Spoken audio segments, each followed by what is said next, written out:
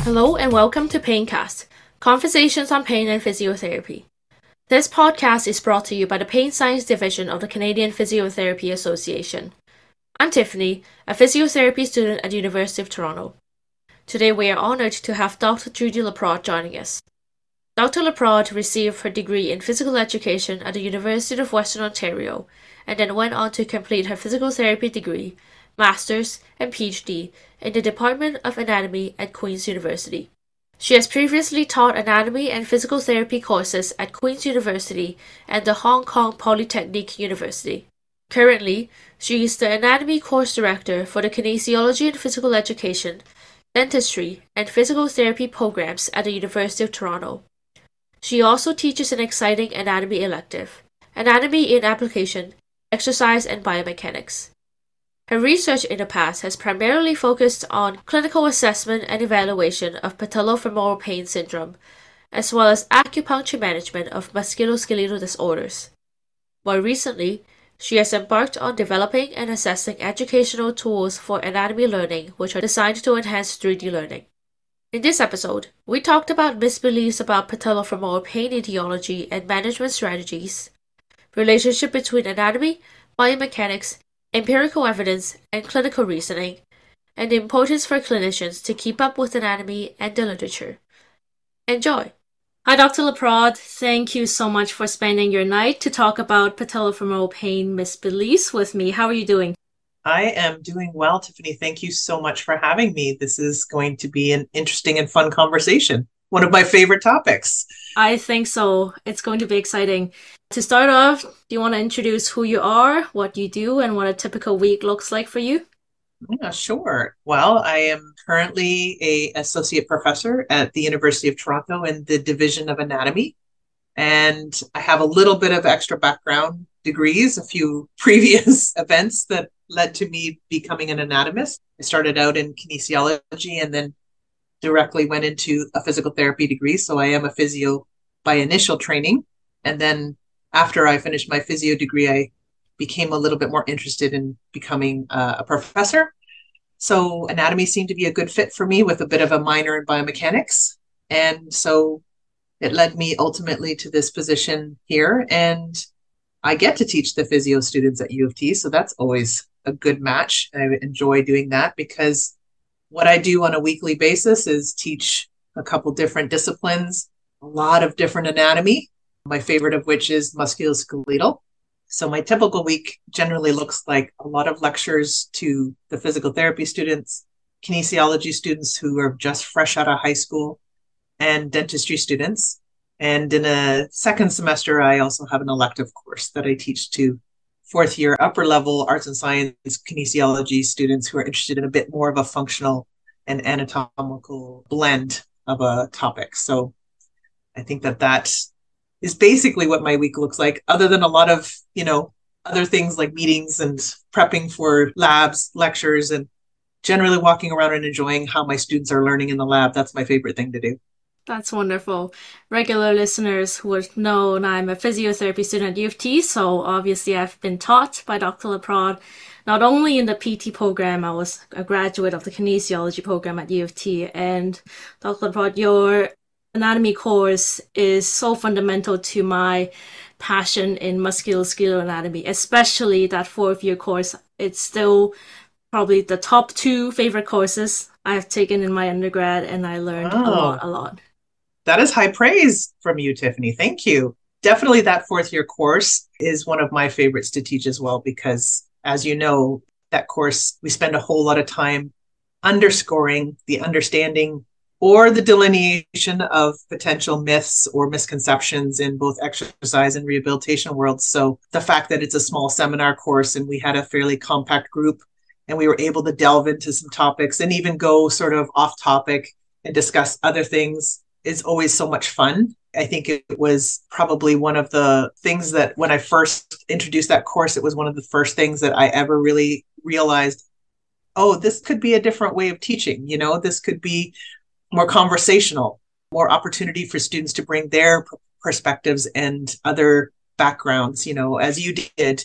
You had a lot of background in biomechanics, and so a lot of the kin students bring that to the forefront. Their understanding of sports injuries, and this type of curriculum also became the foundation of what I did with the physical therapy program here at U of T for the anatomy training, because I wanted to offer that same experience to the PTs, because who else better to have that opportunity to really talk about high level mechanics, not math.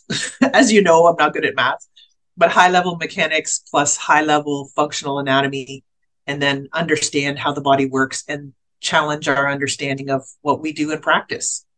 So that's always really gratifying to have that opportunity to really have deep discussions with students, or at least put a little light on for them that they think about and come back and ask and explore more. It is a privilege to have you teach those courses. We're really privileged. So today's topic is about patellofemoral pain syndrome. And you've done your graduate work in this and continue to be really passionate about the topic. What led you to focus your graduate work on this and continue to be passionate on it? Well, like many researchers, there's usually a personal story. It's either something you were introduced to early on and just were intrigued by, or you're experiencing it yourself. And I'm the latter. So years of being athletic, playing sports, and unfortunately developing a lot of knee pain myself, ultimately leading me to understand that I had patellofemoral syndrome, and just being frustrated by not being able to get it managed, not having a solution, and not really understanding, even when I was a physio student, not fully understanding what was going on myself. And talking about it in our training program, you're told, well, this is kind of what the clinical scenario looks like, and then this may be the ways that you manage it. And it never really worked for me. It never really felt like it was a good fit. And so as I was continuing through my physical therapy training, I was just more and more interested about, there has to be better understanding of that. And as I was looking into some of the literature about it, I was like, well, that's very confusing. There's a lot of confusion. And, there's a lot of opposing theories with regards to how patellofemoral syndrome is developed. For me, I think it was overuse, athletics, overuse, extreme repetition, a lot of jumping in the sports that I participated in. And I think it just led to damage over time. And then, as a physio student in training and in my progression to become a physio, I wanted to be better at actually treating the condition. And I was also at the same time interested in pursuing graduate work, and it seemed like it was a good match. I happened to have a colleague friend who was in biomechanics at Queen's at the time. He and I had discussions, quite a lot of discussions about where knee pain is derived, the mechanics of knee pain, basics of like what kind of things might be good to measure. And that really led me into my master's, because I had the opportunity to have his guidance. I think that was a really important thing, that I had somebody who was already in the world. He was doing a study that was kind of adjacent to patellofemoral syndrome, and he kind of helped me jumpstart a couple of different approaches to my master's. The first part of my graduate work was looking at muscle activation using EMG. And then it led further into my PhD, where the EMG studies were not really as conclusive as I'd hoped. I think that that's always a challenge. EMG is a challenging topic to be conclusive with. But then I was more interested in mechanical alignment, predisposing factors. So I just went on to my PhD. And at the time of my master's, I was co-supervised by a mechanical engineer who had a lot of interest in knee pain as well. So it was interesting, because I had a physio as well as a mechanical engineer co-supervising me throughout a large part of my graduate work. And it really helped underscore the necessity to look at more than just one little aspect, to have a little broader idea of how to measure, how to interpret. So yeah, I ended up continuing on in my PhD, working on patellofemoral topics, and that extended into my first few years as a faculty member as well. So I really, really thought I became fairly grounded in the understanding of patellofemoral syndrome. And it was probably one of the first times also that I had an initial epiphany, perhaps, that a lot of the research that had been published in the review studies that had been published, or the commentaries, seemed very conflicting and A lot of times you would interpret it as, oh, this makes sense that this is a condition that's caused by this, perhaps an anatomical variation or mechanical derivation of some normal pattern. But the more I looked into it, the more I realized there was just a lot of misconceptions and a lot of assumptions. And then that translated into a little bit of almost a cookie cutter type of approach to treatment. And I found myself developing speeches and talks that I was invited to give more than a couple times to talk about what do we know from the research, but what do we know from anatomy? What do we know from mechanics? And how does this two pieces of information intersect? And how does that help us understand how to be more knowledgeable or approach the individual with a patellofemoral syndrome a little bit more specifically? So, just to establish a common ground between ourselves and the listeners, what is patellofemoral pain syndrome?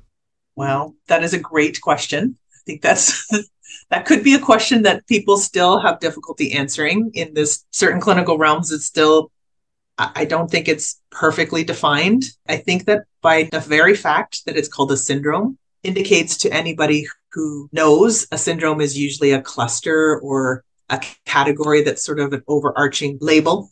And within that syndrome, there's a number of symptomatic presentations that could be at the root for causing it. The simplest definition of patellofemoral syndrome is usually, the fallback is usually to say it's retropatellar pain.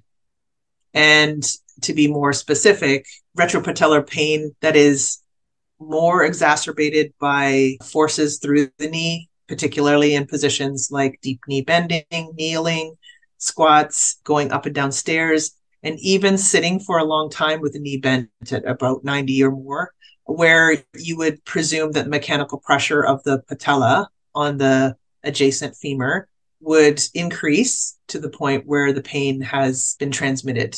The second thing that is necessary usually for a patellofemoral diagnosis is to say there is not ligamentous structures at fault, there is not a meniscus at fault, there's not a fat pad, there's not capsular pain, there's not some sort of referred pain from the back, there's not a tendonitis, so it's kind of a frustrating thing to diagnose cleanly because you end up kind of trying to rule out all other conditions that could possibly cause a similar pain.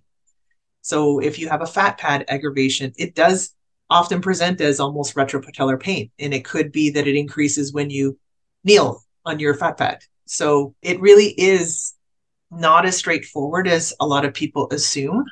And when I was a student, honestly, some of the diagnostic tools, clinical tests that we were taught to use for it were very nonspecific. I think we've gotten more specific with some of the diagnostic approaches now, but it still means that you have to be a fairly skilled clinician to rule out all the other things that could be mimicking it. So I usually refer to it as a diagnosis of exclusion. So your graduate work and the few years of work you've involved in this area as a faculty is really a niche intersection of anatomy and biomechanics. Is that right?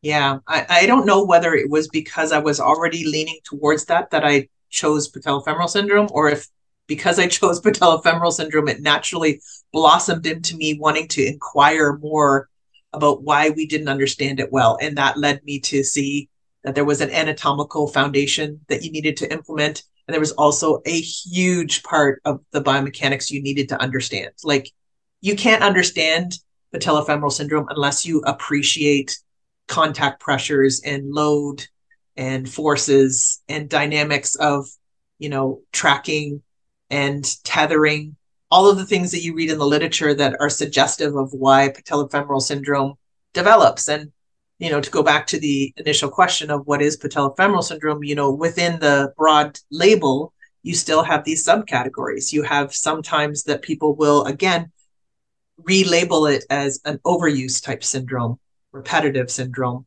a maltracking, a malpositioning, lateral patellar facet overload. So there's all these different sort of more subtle labels that people will assign to it, either based on the history that the patient will present or by the physical findings then they will add it all together and say, well, I think that the reason you have this particular patellofemoral pain is because you appear to have maltracking, or because you have the tendency for your patella to drift laterally, etc. So that's what makes it challenging as well, because as you likely know, when you're first starting out as a clinician and practicing, you're so focused on being accurate in first your diagnosis and then determining how you might manage it. And certainly understanding the mechanism of how something arises to cause pain will always guide your treatment. So it's very helpful when you have some standard things that you can put in place that will treat it.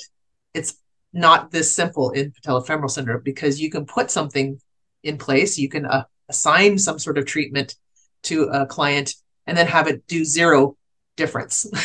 And then you're back to square one saying, well, I thought that if I did this particular intervention, it should have made a difference, and so that's, I think, the two-edged sword of clinical practice. It can be frustrating, but it can also be extremely gratifying when you figure it out and find the right combination for that person. And to add to the complexity of managing knee pain, patellofemoral pain can be also just purely multifactorial. There can be multiple different etiologies.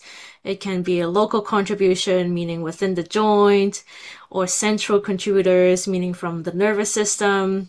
And then, we can also see that biomechanics doesn't always correlate with pain, which adds to absolutely the complexity of the patellofemoral pain conversation. But for the sake of today's episode, we want to really narrow down on the relevant biomechanical cause or local contributed patellofemoral pain within the traditional physiotherapy for this.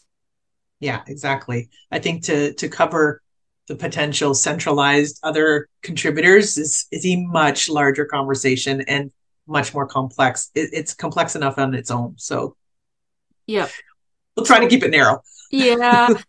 So within the traditional physiotherapy you've observed for patellofemoral pain, what is something that you think we can use more thinking on? Well, I really think that there's a large amount of, I don't want to say misleading information, but almost excessive noise.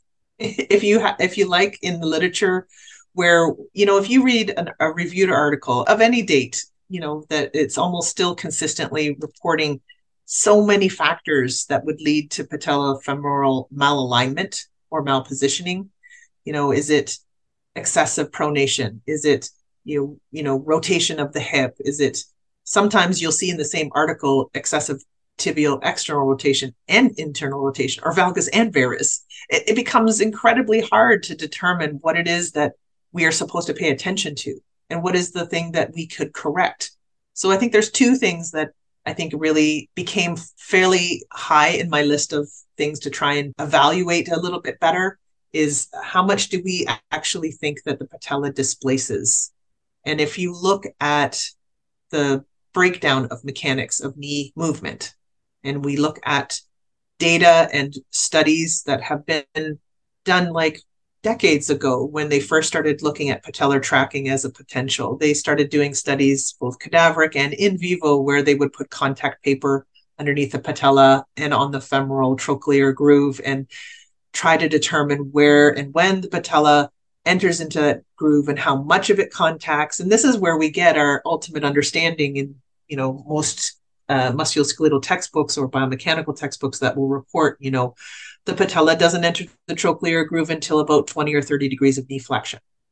At which point, if you look at any matching bony patella and trochlear groove on the femur, and if you looked at an X-ray of the same person's knee, a skyline view, these are extremely congruent surfaces. The angle of the patella tightly matches that trochlear angle at the distal end of the femur, and rightly so. That intercondylar space is supposed to be a sitting point for the patella. So when we start to make these assumptions that the patella is quote unquote malaligned or malpositioned or displacing, I question whether we've really matched the biomechanical knowledge of the fact that once that patella is in that groove, it really doesn't go anywhere. You know, it is really sitting tightly, and there's not a lot of movement room or space for it to shift heavily off to one side. And so when we start to talk about, oh, somebody is an overpronator and therefore it's displacing the patella or tilting the patella, or when we go into a detailed assessment to determine whether the lateral edge of it is lifting more than the medial, do we think it's tethered by the retinacula? Now, these are not saying out of hand that these are all wrong. All I'm saying is that why do we think that that's the one thing that we should be really paying so much attention to? And it seems to take up a lot of space in the literature as to etiologies. We need to be determine whether the patella is drifting. My counter to that is until the patella gets into the groove, that's when it's most mobile. And we all know this clinically because when you assess patellar mobility, what position do you put the leg in? Full extension. Why do we do that? Because then the patella is not locked into its bony groove. So that allows us to assess mobility. Is there some restriction gliding lateral medial? Is there any tilting that is evident when you're sitting with the patella floating above the femur at that point? I would posit that that's probably the one time when you can see whether or not the patella has a tilt or a drift positioning respective to the femur. I'm not sure that you can determine that totally quantitatively because it would have to be a comparison to the other side. And most people have bilateral patellofemoral syndrome. It may not be very easy to determine how much tilt or drift there is. But the point being is that if we are thinking that the patella is malpositioned, then what is the factor? What is it that we actually should be thinking about? Well, we should probably be thinking about, do we have a straight entry into that intercondylar groove when we start to flex? So think of it as, and this is not my analogy, it's an analogy I read in an article once of a boat entering into a tight channel, which is V-shaped. And sometimes when boats would go down a very narrow river with a V channel, in order to prevent the boat from bumping up against each side of that channel, they would attach ropes to it to guide it. So I think of that as the patella with all of its tethers, the quadriceps tendon, patellar ligament, the retinacula on either side. So these are your guiding structures that are supposed to keep your patella basically suspended within this soft tissue. And so if they're tight on one side, let's just say for the sake of argument, we'll go with one of the bigger suggestions is that the lateral retinacula is extremely shortened or tight. It would pull the patella, bias it to the lateral side. So then as you were going into flexion, the lateral facet of the patella would bump up against the lateral femoral condyle, or that aspect of that intercondylar groove. But then as soon as it bumps up against it, it then immediately centers. I don't think we have any evidence in the literature that I have seen that indicates that dynamically we still have a malpositioning that sustains once you enter into more and more knee flexion. And why is that? Well, biomechanically speaking, you have no choice. The patella has to follow the groove. It's shaped to match it. And your tethers, no matter how shortened or changed they might be, are probably not going to alter that very much. So that was one of the very first myths that I felt very much struck me as a bit of a hard one to accept. As soon as I understood the mechanics of the knee a little bit better and looked into more of that more base science research that was looking at tracking and mechanical positioning. And I mean, we all agree that the contact is exactly what we read about, enters into the groove 20 to 30 degrees, has the most contact on either facet is when you're getting into 90 to 120 degrees of flexion. And that's where you get like a lot of forces through the patella, which is explaining, of course, why people have so much pain in those positions, because we have the most forces biomechanically speaking. So that was one of the bigger things. And then the other thing, which was confounding to me, was talking about the sources of pain. I didn't really appreciate it until I understood histology a little bit better.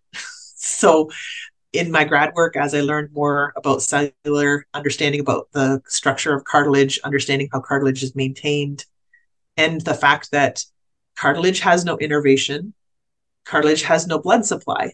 So it's a great structure. It's a great tissue until you actually break it. And as soon as you break it, it's really, really hard for it to do its job, A, because it no longer has the right composition to do exactly what it's supposed to do, which is to resist pressures.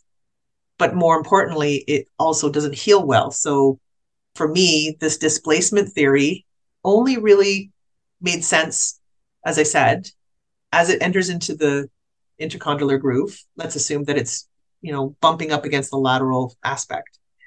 And to me, what made sense was to say, okay, so as it's entering into the groove and it rubs up against the side, the cartilage no longer has the opportunity to have its normal nutrition because it requires a pumping action. And the pumping action for cartilage means pressure on, pressure off.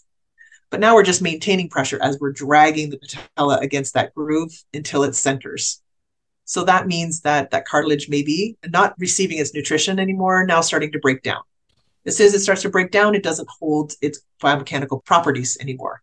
And as soon as it doesn't do that, it displaces its forces to a highly innervated subchondral bone. So that's where our pain comes from, because the cartilage is now transferring all of its forces to the subchondral bone. So I think that's where I started off thinking, I don't know if we have a good view of this. And so then it led me to say, what are we doing to manage this that would actually change that patellar alignment? Because everything I read was now geared towards taping or strengthening or repositioning the patella whilst in the groove. And I just thought that didn't make any sense to me. So now we're saying if the patella were to displace, it would only be in the circumstance of it entering the groove.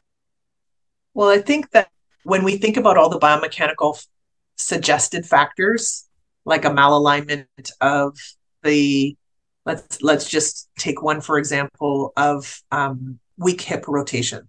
So I actually was quite drawn to the theory that rather than the patella being pushed or pulled by its soft tissue out of position, I liked the idea that the patella was suspended in this soft tissue, but because of the weakness at the hip, the femur was allowed to rotate underneath it a little bit, and therefore placing the femur just a little bit to an offset position compared to where the patella was. And then as you enter into more flexion, now again, you're doing the same thing that I just discussed, which is, you're hitting the side of the intercondylar groove because the femur is malpositioned. So, I think that the hardest thing that we'll ever be able to figure out is that first big thing is, are we talking about the patella being dragged by soft tissue changes, either weakness of a muscle that's allowing it to drift, or tightness of a fascia or a retinaculum that's creating it to be pulled in one direction? Or do we assume that the patella is where it is? Like, it's embedded in a huge tendon. It's embedded. And so how much can we actually pull it offline of that huge, strong quadriceps tendon unless we have some change underneath it? So as I said, I think I was a little bit drawn towards the more likeliness is that the patella is sort of hanging in where it is. It's always going to be there. And what's happening underneath it is more likely to malposition it or put it off track as it enters into the groove. But again, once we're in the groove, I think anybody can prove this to themselves. Bend your knee to 90 degrees and then try to push your patella out of place. Where does it go? Not very far. And if you try to tilt it or reposition it at that point, how much force does that take? And take the most common mechanical treatment of patellofemoral syndrome was McConnell taping. And, so can a piece of tape on the skin tilt and change the position of the patella enough at that point of where you have the most compressive force? Is that enough? So I think that's like a very intriguing line of study, trying to sort that out. Although we know that taping can manage patellofemoral pain.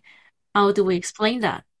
Well, I think there's probably 3 or so theories on that one that I have either read and sort of felt like, oh yeah, that's a pretty good theory, or kind of what I've pieced together myself, knowing a bunch of physiology and related fields of study as well. I would suggest that one of them, and probably maybe it's the more appealing one, is that we are causing some proprioceptive feedback to be provided, or a distractor, because we do have some evidence from, a while ago, I say like 10 or so, 15 years ago, when we were starting to look at management of OA. OA is a very pervasive, painful syndrome.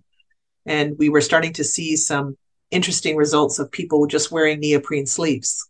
So put a neoprene sleeve on someone with osteoarthritis in the knee, and their pain reduces. So why is that? Is it because we are providing more proprioceptive input through the skin, the musculature, the tendons, the joint capsule? Are we providing more input? Or are we just providing sort of a block of pain because we have a secondary input going on there? So I think tape could be aligned in the same sort of area of like, well, probably tape is a little bit of proprioceptive input, and maybe that's enough to start changing the pain signaling. So that's one theory that I think that's a decent one.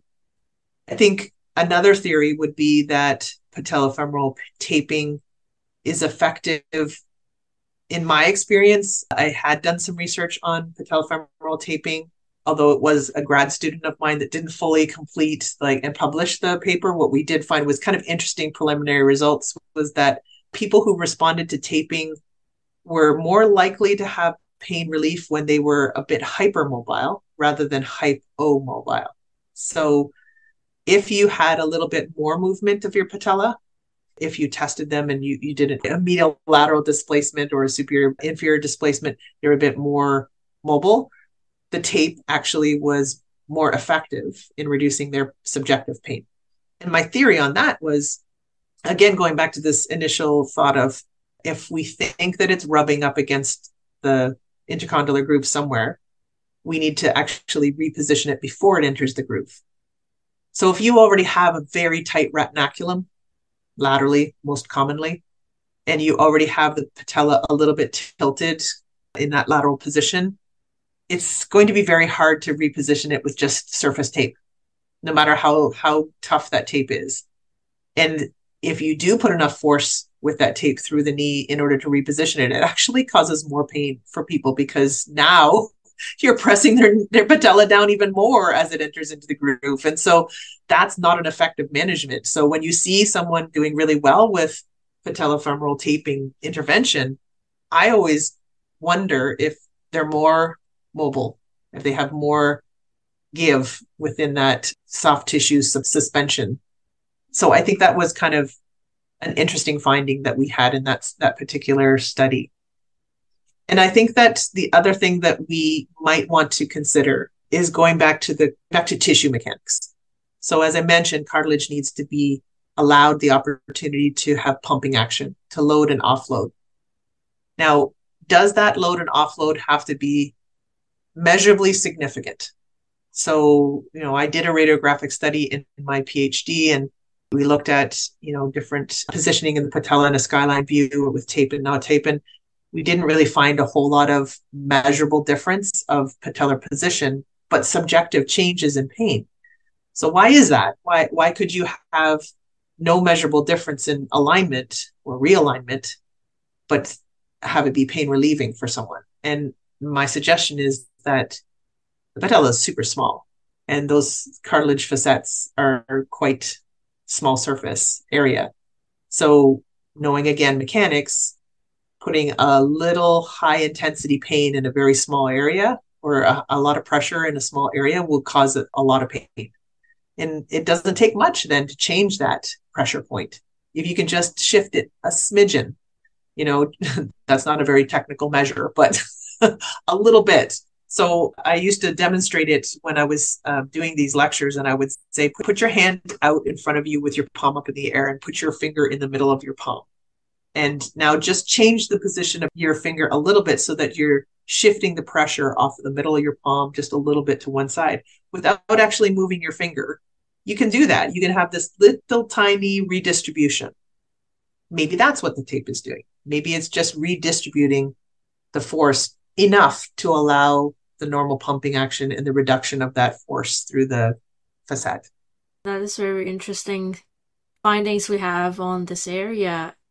So many literature has been written on it. So much ink has been spilled.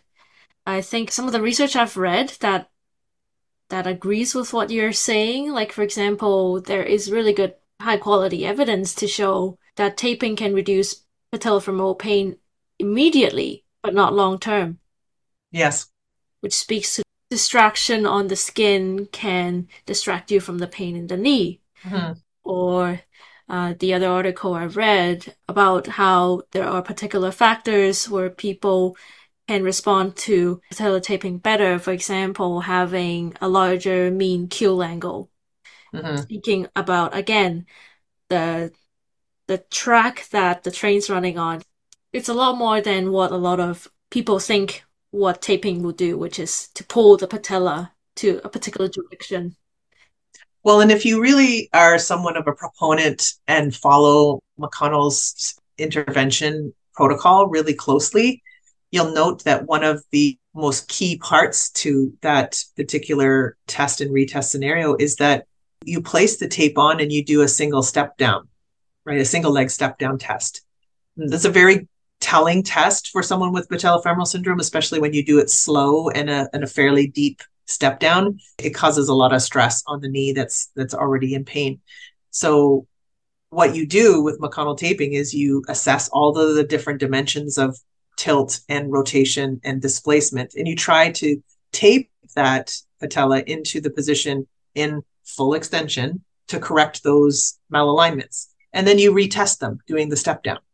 And you do it repeatedly until you find the exact position that the tape needs to be in to reduce the pain. So again, I did this many, many times. I treated lots and lots of people with patellofemoral syndrome when I was in clinical practice. And I can remember doing this protocol and thinking, there's some people that it just happens immediately. It doesn't even hardly matter which way I tape them. I actually even had a few people who was really confounding to me, because typically what was always said in the literature is that it's a lateral tightness, a lateral retinacular tightness. So you're always trying to lift that lateral border of the patella away from the intercondylar femoral border. But every once in a while, you'd have somebody that you actually tape towards it, and that would relieve it. And I'd be like, I don't know why this is working. But then there are times, in our practice where in the end, you want to provide that pain relief for that client. And you have to understand, what's the intention of this treatment? So is the intention of taping a patella into a different position to be a long-term management strategy? No, it's meant to be a pain relief for a short term, as you mentioned, so that you can implement something else. And oftentimes that other something else is a strengthening protocol, some other management strategy that addresses the underlying condition or the predisposing factors to that development of that condition. So that makes it really complicated too, because most of the studies on patellofemoral taping also incorporate a secondary or tertiary treatment intervention. Well, how do you pull those apart? I mean, this is just literally the challenge of physical therapy management and our literature. This is probably my biggest statement across the board for physios. It is going to be incredibly difficult to prove, for the most part, and almost any condition, especially overuse ones, especially syndromes, that one management strategy is the key, and that this one thing is going to make the difference.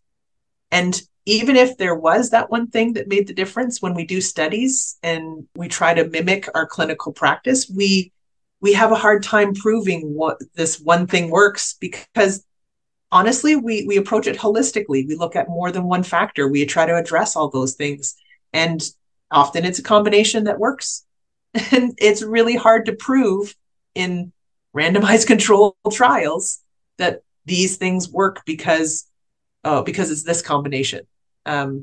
So I feel like our profession, we get frustrated with the lack of evidence, the lack of hard evidence to say, you just have to do this one technique but we never do just that one technique in clinical practice. So when we see a study on that one technique and it says nothing works or that it needs more research, which is very common, it tends to be discouraging. And so my stance has always been, if the clinical randomized controlled trials can't support what we're doing, we need to return to our basics.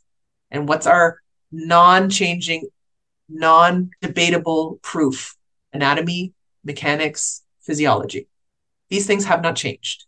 So what we need to be better at is applying those principles to understanding our clients' etiologies and determining what factors are important and key, and that will guide our treatment. So going back to the tape, if we're putting the tape on and we know that it's only a short-term relief, then that should be our rationale for using the tape. We should only be taping so that we can give them a window of time where they are pain-free so that they can do the more intense exercises they might need to do without pain. Because that's the other horribly difficult thing about patellofemoral syndrome is you try to train someone who clearly has some muscular imbalances, let's just say, for example. And I really want to work on that. The problem is that they can't do those exercises because they have such pain. And we also know from the literature that when we have swelling and inflammation acutely around the knee, it actually shuts off the quadriceps. So, you have this effusion happening. It actually reciprocally inhibits the quadriceps. And then you actually can't do the good work that you need to do. So unless you get rid of some of those initial things, and we understand that the interventions that we're doing for that are very temporary so that we can do something more long-term. I think that's probably one of the things that I like to emphasize when I'm teaching the students in physio as well, is to say, you have to have a good reason. So why are you doing this? What is your rationale for this management technique? Yeah, absolutely. This topic is so complex. I remember reading one article, very interesting one, even finding that in their particular sample group, the lateral taping versus what's most common, the medial taping, has a superior pain reduction effect than the medial. And even the neutral, which has no pulling in medial or lateral direction, has better pain reduction effect than the medial taping. And the literature is conflicted here and there, although you can find clinical practice guideline that puts together a very good summary of the literature. Ultimately, when we go into the practice, don't let the clinical practice guidelines shut your mind and apply a cookie cutter approach. Yeah. And I think we have to question some things too, like what can we make a change to? You mentioned Q angle before, and I remember when I first entered into this field of study and really researching patellofemoral syndrome, I was convinced that Q angle was a big factor. That the reason that we report patellofemoral syndrome more in women is that women generally have a bigger Q angle, and therefore it leads to maltracking and da da da da da. And I thought, well, that totally makes sense. But then, as I worked into this field a little bit more, there was more other factors that they were mentioning, and it became more cloudy. And then there was conflicting research about, well, there was no correlation with Q angle, and then there was some correlation with Q angle. You can pick up 3 articles, 10 articles on either side of the argument. But in the end, what does it mean? Q angle. So, we can't actually change Q angle on some people. If you have wider hips and your Q angle is greater, how am I changing that?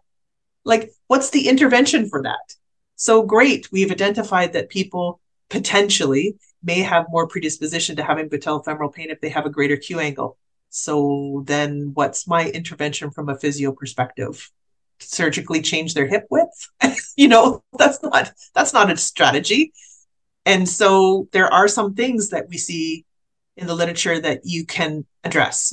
Someone who has flat feet, or one flat foot that has patellofemoral syndrome unilaterally, maybe it's related to change the pronated position, put a little arch support in, realign the tibia, changes some of the factors that are at the knee. Maybe that does address it, but there were some that were just a head scratcher to me. Is like, what am I supposed to do with some of these very obviously embedded anatomical malalignments? Like that's just their frame, that's their anthropometrics. How do I change that? So I think that we also have to be careful, as you say, not to get pulled in by systematic review or, an overview article that says these are all the things we should look at, and these are always a factor. Because in the end, what does that mean for our management? Yeah. And we're also touching a really important discussion here about how about our relationship with anatomy and biomechanics. Fundamental anatomy and biomechanics should inform our clinical reasoning while letting the person present as they are. Yeah. They are not only about their knee. That's why there are so many conflicting And I evidence. think that really, one of the things that, as an example of that, if I can kind of change gears a little bit from the taping to muscle retraining, for example, because my master's was on EMG and looking at quadriceps activation, I told this story to your class, I'm sure, about my thesis defense as my master's students. And I think it was, again, one of those moments in my progression through my career where I became more and more aware of the necessity to really understand your anatomy, lest you say something that makes no sense, So the scenario is I've done an EMG study and I've taken all the more highly recommended clinical exercises for patellofemoral syndrome, which includes short arc knee extension.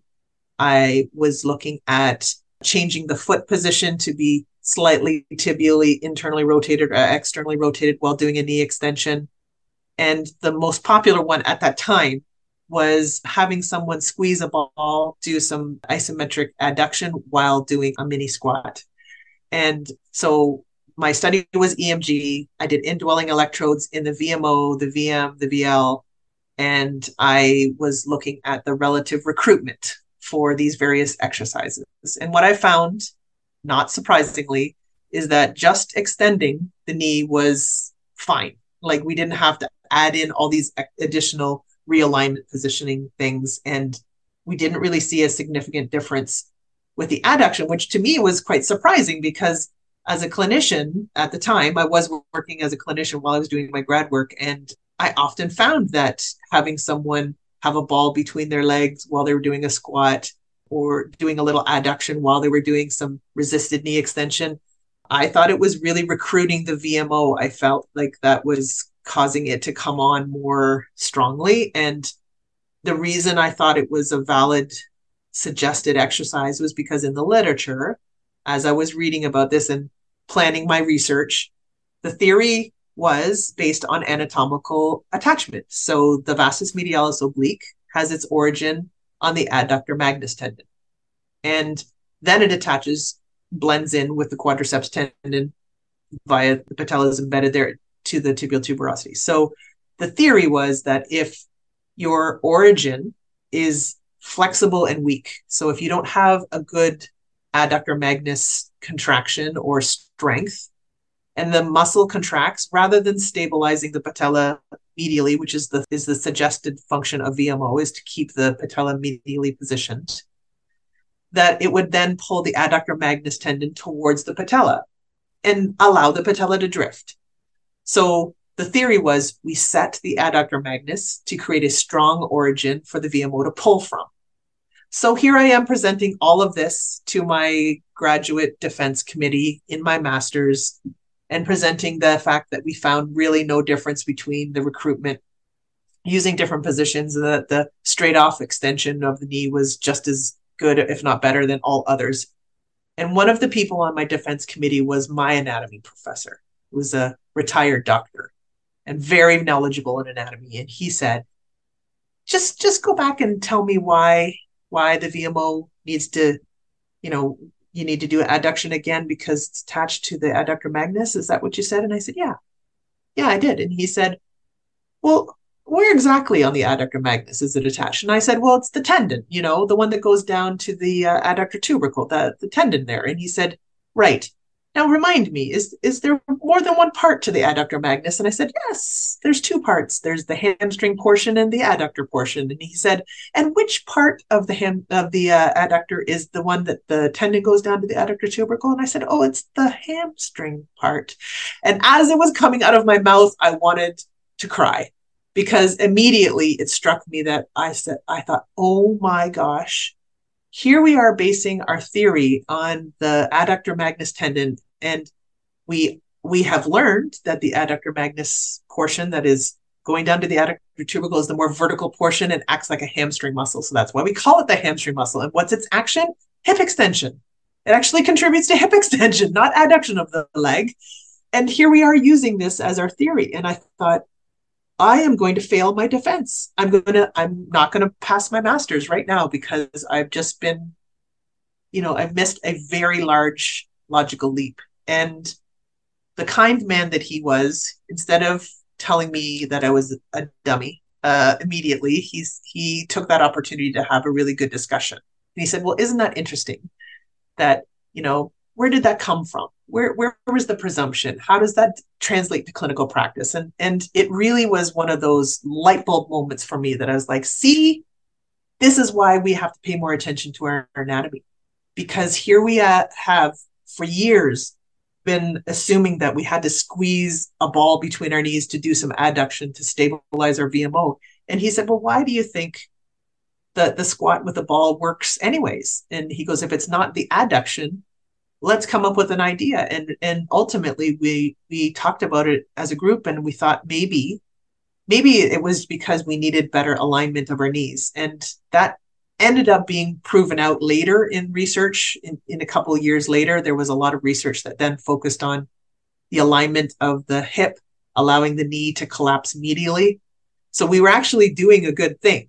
We were actually putting a ball in between our knees to keep our knees straight, not allowing it to collapse into valgus, and that thus allowing the quadriceps to do its job properly.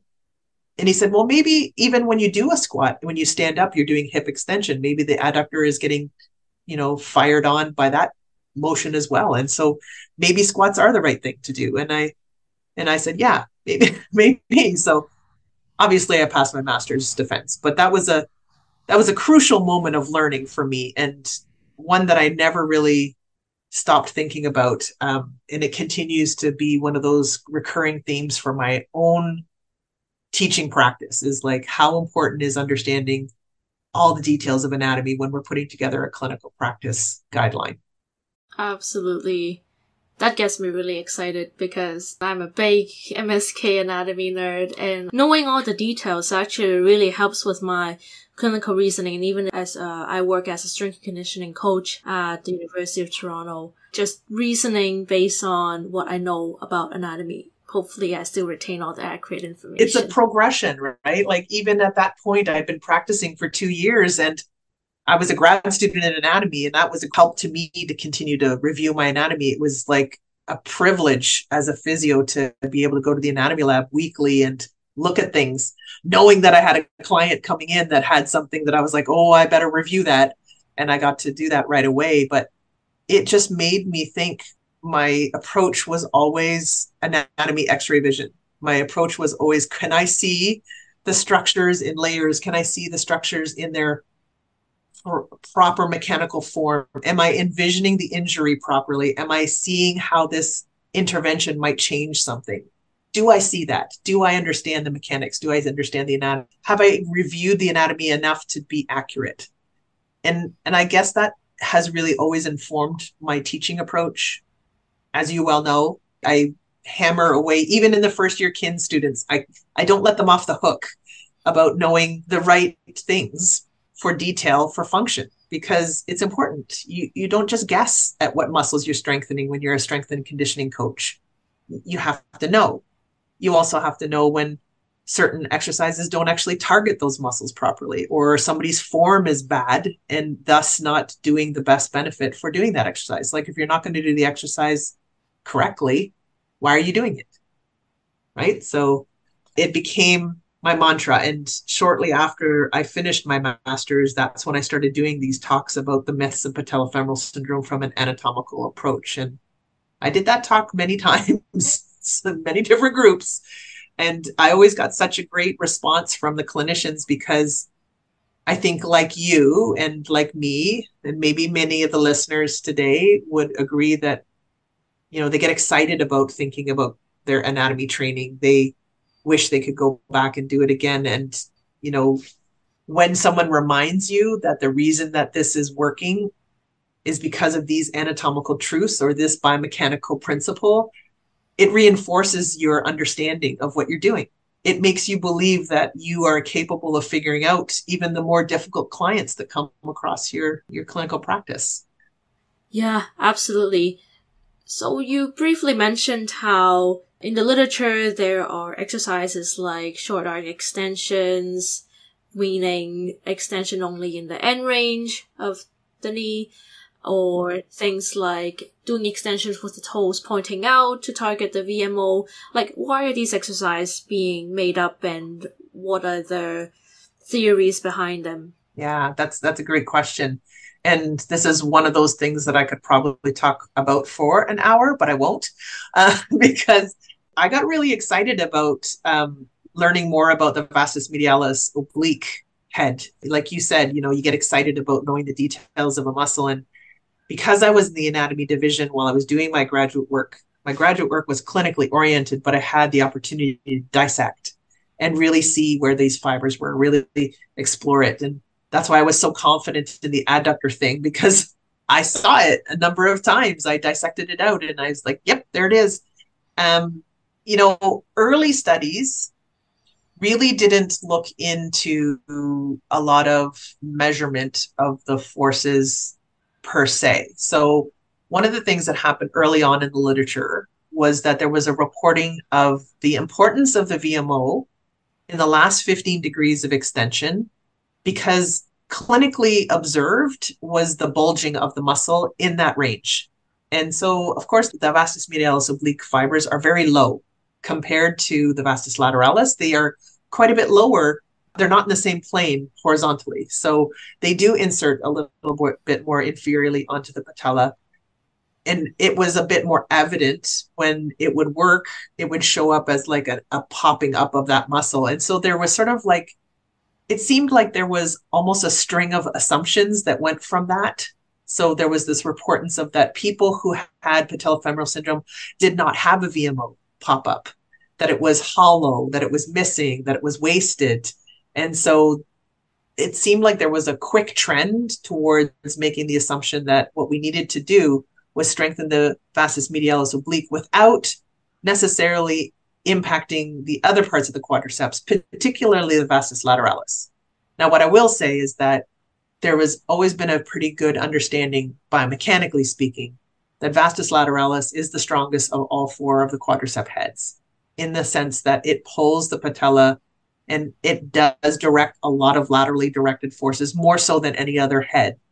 It's also very big. So, side note, another part of one of my reminders to my students when I'm teaching the lower extremity content is that the vastus lateralis is not just sitting anteriorly in the thigh. It wraps all the way around the thigh and sits underneath your iliotibial band. So it is very big. Vastus is the right name for it. It's large. And so when the assumptions that the VMO was crucial in patellofemoral syndrome development, we came from an assumption that it was wasted, it was no longer there, and that it was the best muscle to offset the vastus lateralis pull.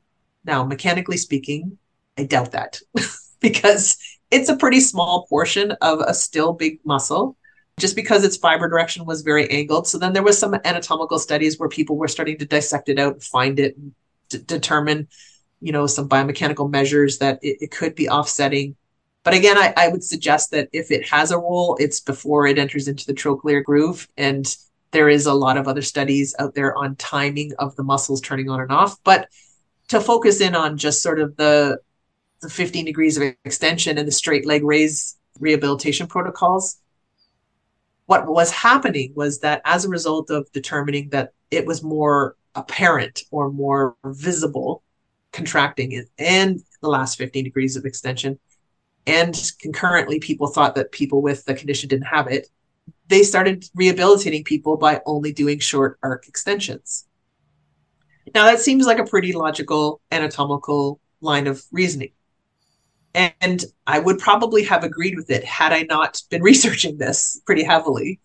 And what I found was that there was actually quite a bit of evidence from a very long time ago that we're doing some pretty interesting studies to prove or disprove that this was true.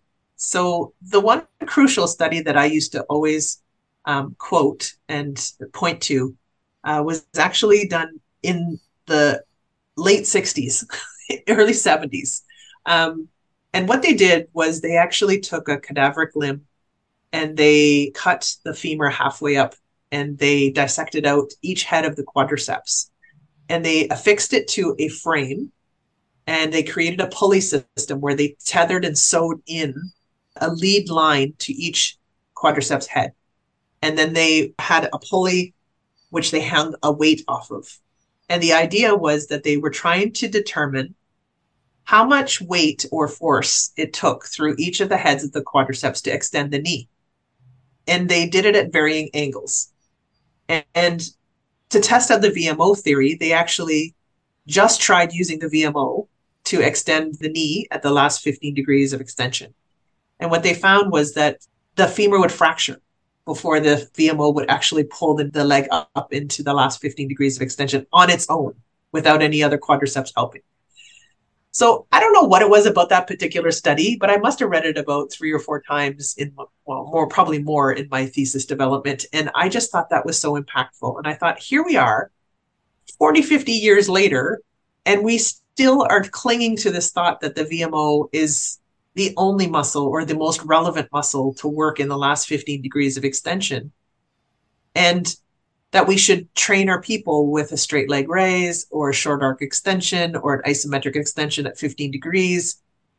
And that's somehow going to fix the VMO and thus fix the patellar tracking or patellofemoral syndrome. And I think that was the one study that I just started building these, like, why do we have these assumptions? Because we've proven it over here. We've had this like pretty, convincing biomechanical study. And then there was actually quite a bit of EMG studies after that really didn't support the fact that the VMO was only active in the last 15 degrees. And yet, year after year, when I would talk to students that I was teaching that were physios in training, when I would talk to clinicians, it was just present as a protocol. So then I started thinking, like, is there a value to doing it anyways? Like, what's the benefit? What's the harm? Well, the benefit is more likely to go back to that very original comment that we started with at the beginning, which is, when does the patella enter the trochlear groove? It enters at 20, 30 degrees of flexion. So if you do short arc extensions, straight leg raises, mini squats, where you don't actually start to have the patella enter into that groove and cause pain, then you can do some exercise, can't you? So what I started to say to my students and some clinicians that I was having conversations about this with is that your reasoning is a little flawed while the technique may have some merit.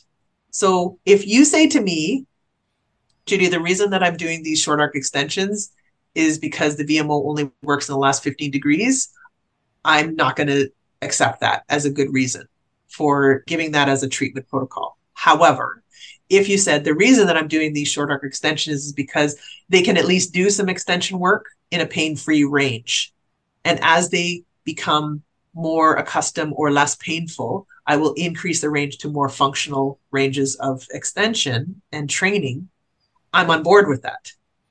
So it comes down to, are we using our anatomical knowledge to inform our treatment with a rationale that makes sense?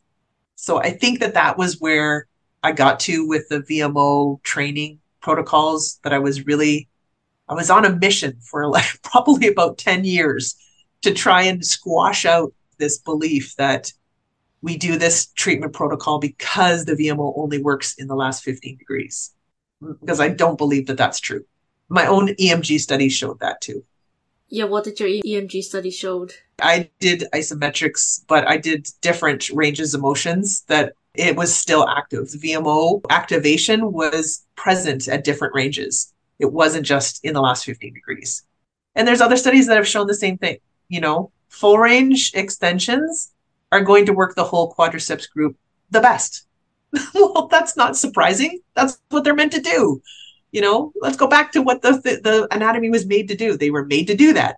So does it make sense that that is when it works best? Of course. Now, do we have other complications with patellofemoral syndrome? Sure. But then we have to have good rationale for why we do certain things. And we can't just continue to do it forever. Nobody's going to benefit from doing short arc extensions for 6 months. That doesn't help them go up and down the stairs. That doesn't help them get in and out of a chair or out of a bathtub. So we do need to tailor our treatment to people's functional needs. And we, of course, want to make sure that they can do things that reduce pain and increase function, but put it all together. Let's take that anatomy, biomechanics, and rationale and put it all together. That's what I'm trying to say. Yeah, 100%. I think this is a pretty good place to wrap up our interview. Are there any final thoughts before we end? Well, I think that I've probably made my points pretty obvious along the way that I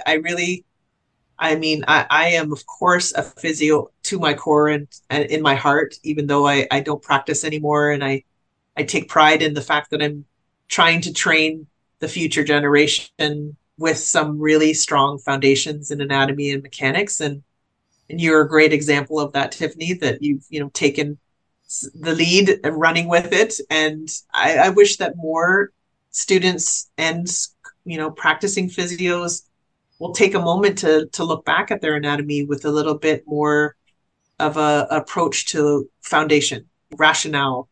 Lean into it when you can't find your quote unquote research proof that the approach and the protocol that you're using, what's the evidence that we have? The evidence is in the structure and the function. So why don't we use that to strengthen our profession and, have more proof for the efficacy, because there's tons of it in our practice. And I think a lot of times people overlook the value of saying out loud, well, the reason that I'm doing this is because it anatomically makes sense. And likewise, there's also opportunity to say to someone, I understand that you're doing this approach, but it doesn't make anatomical sense to me. So let's try and figure that out. Because there's always going to be someone who will take a portion of the information and try to make it into like a practice, right? So I'm hoping that, we can continue to offer support to people for learning their anatomy in more detail, that it'll inspire someone to look back in their atlas and their textbooks and revisit their anatomy, and maybe also learn a little bit more about mechanics so that they can understand why things are happening the way they do, and will continue to improve the lives of many people. Yeah, I guess perhaps a challenge out there is for MSK physios to develop the X-ray vision you talked about. Yeah. I mean, it's easier to teach it when you're in the lab and you have an opportunity to revisit those layers and those structural, positions. But there are so many tools out there now also that people have access to. There's online resources that also mimic some of the anatomical learning that you might have done years ago. It's not a bad idea to revisit it and then put those X-ray vision goggles on when you go see your next client and really ask yourself the question. Sometimes it's just asking yourself the question, what else is here? What else is deep to this structure? What else could possibly be contributing to this particular presentation? And I think that's the starting point of all good practice, is questioning yourself, making sure that you're accurate and revisiting the truths of the structure. And it's definitely one of the goals of me running this Paincast, to facilitate discussion, important discussion, critical thinking, reflection on our practices, and, as you said, ultimately to impact many lives. Yeah, and I think that's a great effort, and I applaud you doing these. I know it's a lot of work to put together, so I do appreciate you inviting me here to have this conversation. Yeah, thank you for your time. No problem. This has been a really enjoyable conversation. Thank you so much. Thank you. Thank you for listening to this episode of Paincast on patellofemoral pain. I hope you found it intriguing. Here's an important update I want to provide to all of you. I am leading a national student committee on pain science under the Pain Science Division, and it is my hope to inspire more physiotherapy students to learn and be passionate about anything pain and physiotherapy related. So starting from January to July, our mid-month episode will be coming from the students. I will be guiding them through the whole process of episode production, including researching the topic, reaching out to experts, formulating interview questions, recording the interview, and editing the audio. You will still hear from me in the episodes released on the beginning of the month. Please support our podcast by subscribing and rating it on Apple Podcasts, Spotify, or Podbean, and share it with your network.